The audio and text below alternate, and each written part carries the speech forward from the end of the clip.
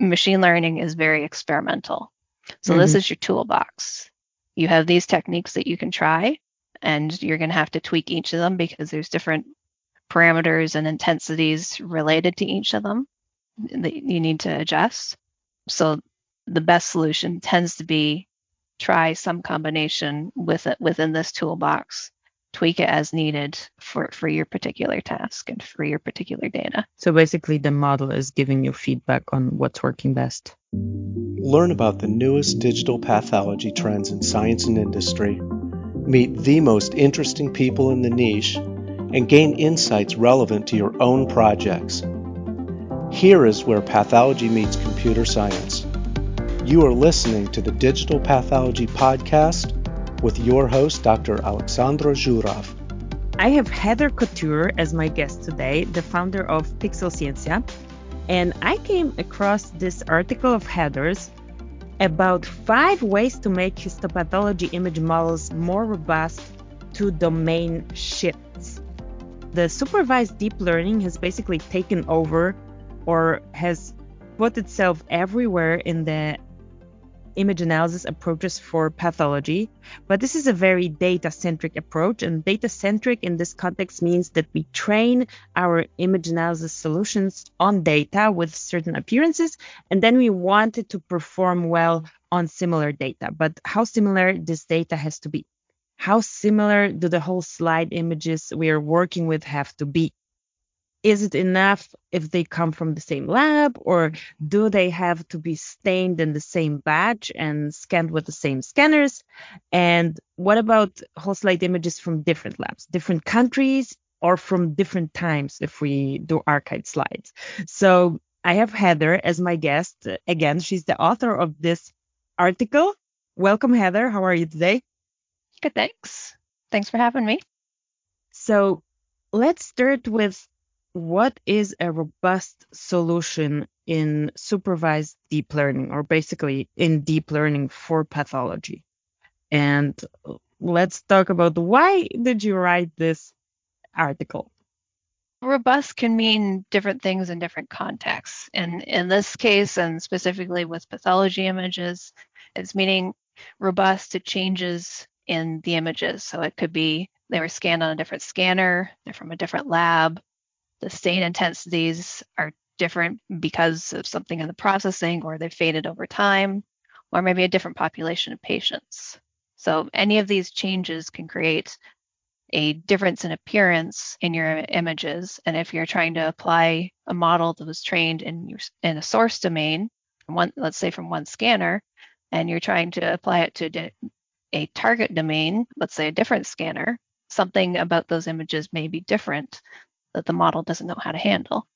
So maybe your training set of images are from the Apereo scanner, and you have another data set of images from Hamamatsu, and you want to apply your model there.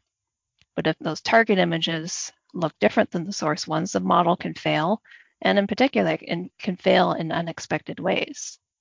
So the challenge is that we want to create a model that will also perform well on the Hamamatsu scanner in this setup, or perhaps even other scanners. And similar challenges occur when the tissue is stained differently, it's faded over time, or something else changes. Maybe you have a model for nuclei segmentation for one type of cancer, and you want to apply it to a different type of cancer. That's also a domain shift. So basically, domain is like a group of similar images, similar data points. Like you said, domain would be all images scanned with the Apereo scanner, and another domain would be scanned with Hamamatsu. Do I understand it correctly? Okay. Right. And domain could be with respect to scanners. It could be with respect to the lab or the location in the world, or any other kind of grouping like that. And domain shift would be, we want to apply solution from one domain on a different domain that is similar, right? Similar meaning we are still working on H&E stained whole slide images. Right. But different in that, different scanner, different lab, anything like that. So it's some sort of target domain that's different from the source. So if there was no option to account for this domain shift, to account for the dissimilarities in those similar images, how similar would the samples have to be if there was no option to account for anything? It's hard to quantify that, and that for a model to perform well on test images, those test images need to be from the same distribution as the training images. And so if they look quite similar, and it's hard to quantify the term look, whether they appear similar. If they are similar enough, it'll perform well. If they're different enough, the model will fail in unexpected ways. And especially with deep learning models that have a lot of moving parts, a lot of parameters when you have to train these models. If something changes in the image, if it's something that changes in your data set over time, or you've gathered images from a different place, that can be enough for the model to fail. What needs to happen for the model to work is the images need to look similar enough to something that the model has seen when it was training. And so the features that model learns, it needs to be able to characterize those same features with your target images. And usually it has to be more similar that it would be for a human observer, right? Definitely for a human observer, but there can also be other subtleties that a machine learning model could pick up on that a human observer could not. Yeah, so for example, I don't care if the slide is scanned on Apereo or Hamamatsu or whatever, I'm going to approach it the same way. But this is following with our example, this would be enough for a model not to perform well. It could be, and I can't say it will always fail in that scenario, but it could fail. So before I read your article, and I will link to it in the show notes, I knew about two approaches. The first approach was to train on not so similar images, so across different domains, to account for those variabilities, or do the stain normalization with GANs, generative adversarial networks. But from your article, I learned that there are several more approaches that can help us. And I thought with those two, I was already very on top of the matter. Apparently not. So how many solutions do we have, and what are the ways to increase the robustness to domain shift of histopathology models? Well, you're definitely ahead of the game by understanding that there's a problem and that there are some solutions. But there's 5 different ones that I'm aware of that I wrote about in this article. One is stain normalization, like you said. So the goal is to make the target domain images look similar to the source. So in the case of H&E, make the hematoxylin and eosin stains look similar between the target and source domains.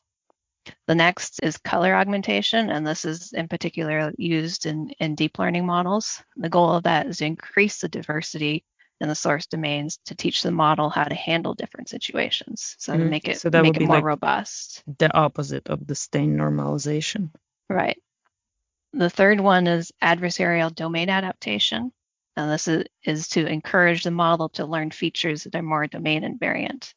So the key here is the adversarial. So you're going to train a model to do the task you're trying to do, but you're also going to try and teach it not to be able to predict which domain the image came from. So you're going to train it with your labeled training set from the source domain and also some unlabeled images from the target domain. And you're going to ask it to predict the domain and adversarially train it so that ideally it will not be able to predict that domain. So that it doesn't focus on the things that are specific for the domain.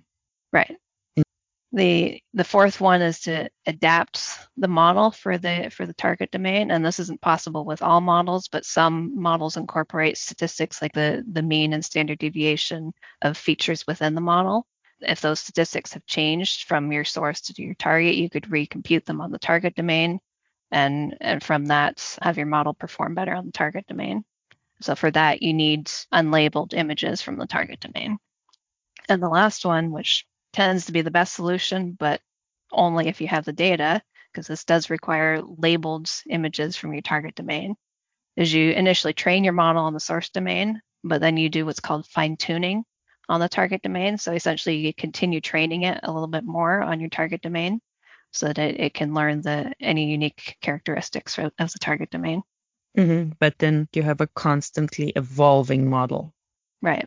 Where you will need to fine tune it or train it more for each target domain that you're trying to apply to. Yes. can all those 5 methods be used simultaneously, or it does not work like that? And if it doesn't, which would you recommend, or how does it work? Not necessarily all 5 together, but definitely combinations within that subset of 5. It's going to depend what you have available. If you have enough labeled images from your target data set, fine-tuning your model on that target data set is going to give you the best result. But you don't always have labeled imagery from your target data set. Sometimes you don't have any images from your target data set, or sometimes they're only unlabeled because the goal of the model is, of course, to predict whatever you're trying to predict on that target domain. So in that case, if you have unlabeled images from your target domain, you could take the model adaptation approach to recompute some of the statistics, and that's only possible with some models. Other than that, it tends to be a combination of the other 3. So adversarial domain adaptation, color augmentation, and stain normalization. And each of these have different goals, but when you bring them together into a single model, or sometimes it's subsets of two of those, that tends to, from what I've seen, give the best results. But it's not necessarily these 2 are going to always give you the best result within that. Machine learning is very experimental. So this is your toolbox.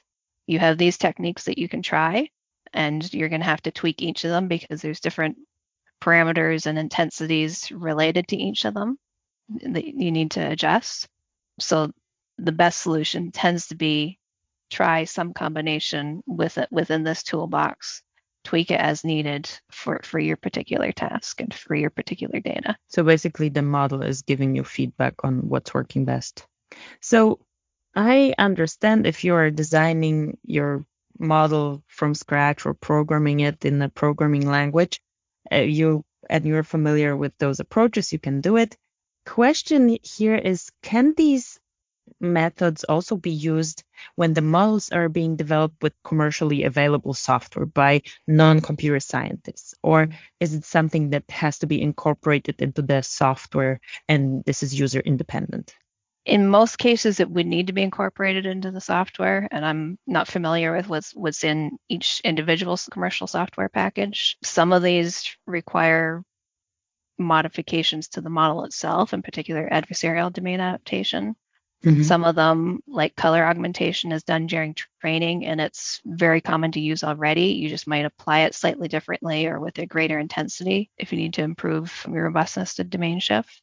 So some of those might already be incorporated. Stain normalization, you could perhaps apply outside a software package. Take the images that have been scanned, apply the normalization to make your target images look more like your source domain, and then put it through whatever toolkit you're using to train and to apply your model. In the case of fine tuning, that requires first training a model on your source domain and then tuning it some more on your target domain. Do that. Some software package will allow that. Yeah, I think this is something that you can just do with whatever you're working if you're not a computer scientist. With each of the software packages that I'm aware of, you just take the new data and let it run on it and adjust to the extent it's needed. Yeah. So you would recommend that the options, or at least some of them, are incorporated into a software package? Yeah, without any of these options, models definitely do fail on new domains, and maybe not all domains, but some domains that you might want to apply your model to. And so to improve the robustness to that, some of these tools, not always all of them, but some of them do need to be incorporated to improve the robustness of models. Do you have an example of a model you worked on that failed miserably because you were not aware of the domain shift, or the domain shift was so drastic but not really visible for a human observer? Do you have any example of? I don't think I have an example of a drastic one. There's one data set I was working with during my PhD. I think the images were all scanned on the same scanner, but they were archival slides. So some of them, the stain had faded over time, and some of them had been in storage longer than others. And so for that one, it wasn't a specific domain A and domain B. It was these images had different amounts of fading.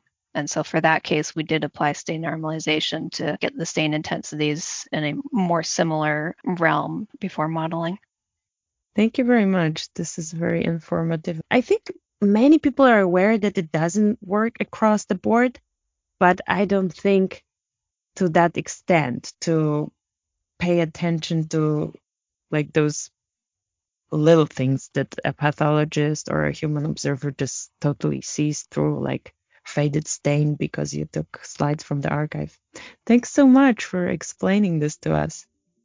Oh, thanks for having me. And you wrote more articles like that, so tell the listeners where they can find them. My website, which is pixelscientia.com, pixelscientia.com. Okay, I'm going to leave this link in the show notes, and I'm going to also link to our previous podcast episode. Thank you very much and have a great day. You too. Take care. Thanks for listening. For more great digital pathology resources, visit the Digital Pathology Place website and subscribe to our newsletter on digitalpathologyplace.com. After subscribing, you will get access to the free digital pathology crash course, which will help you start working on your digital pathology projects immediately.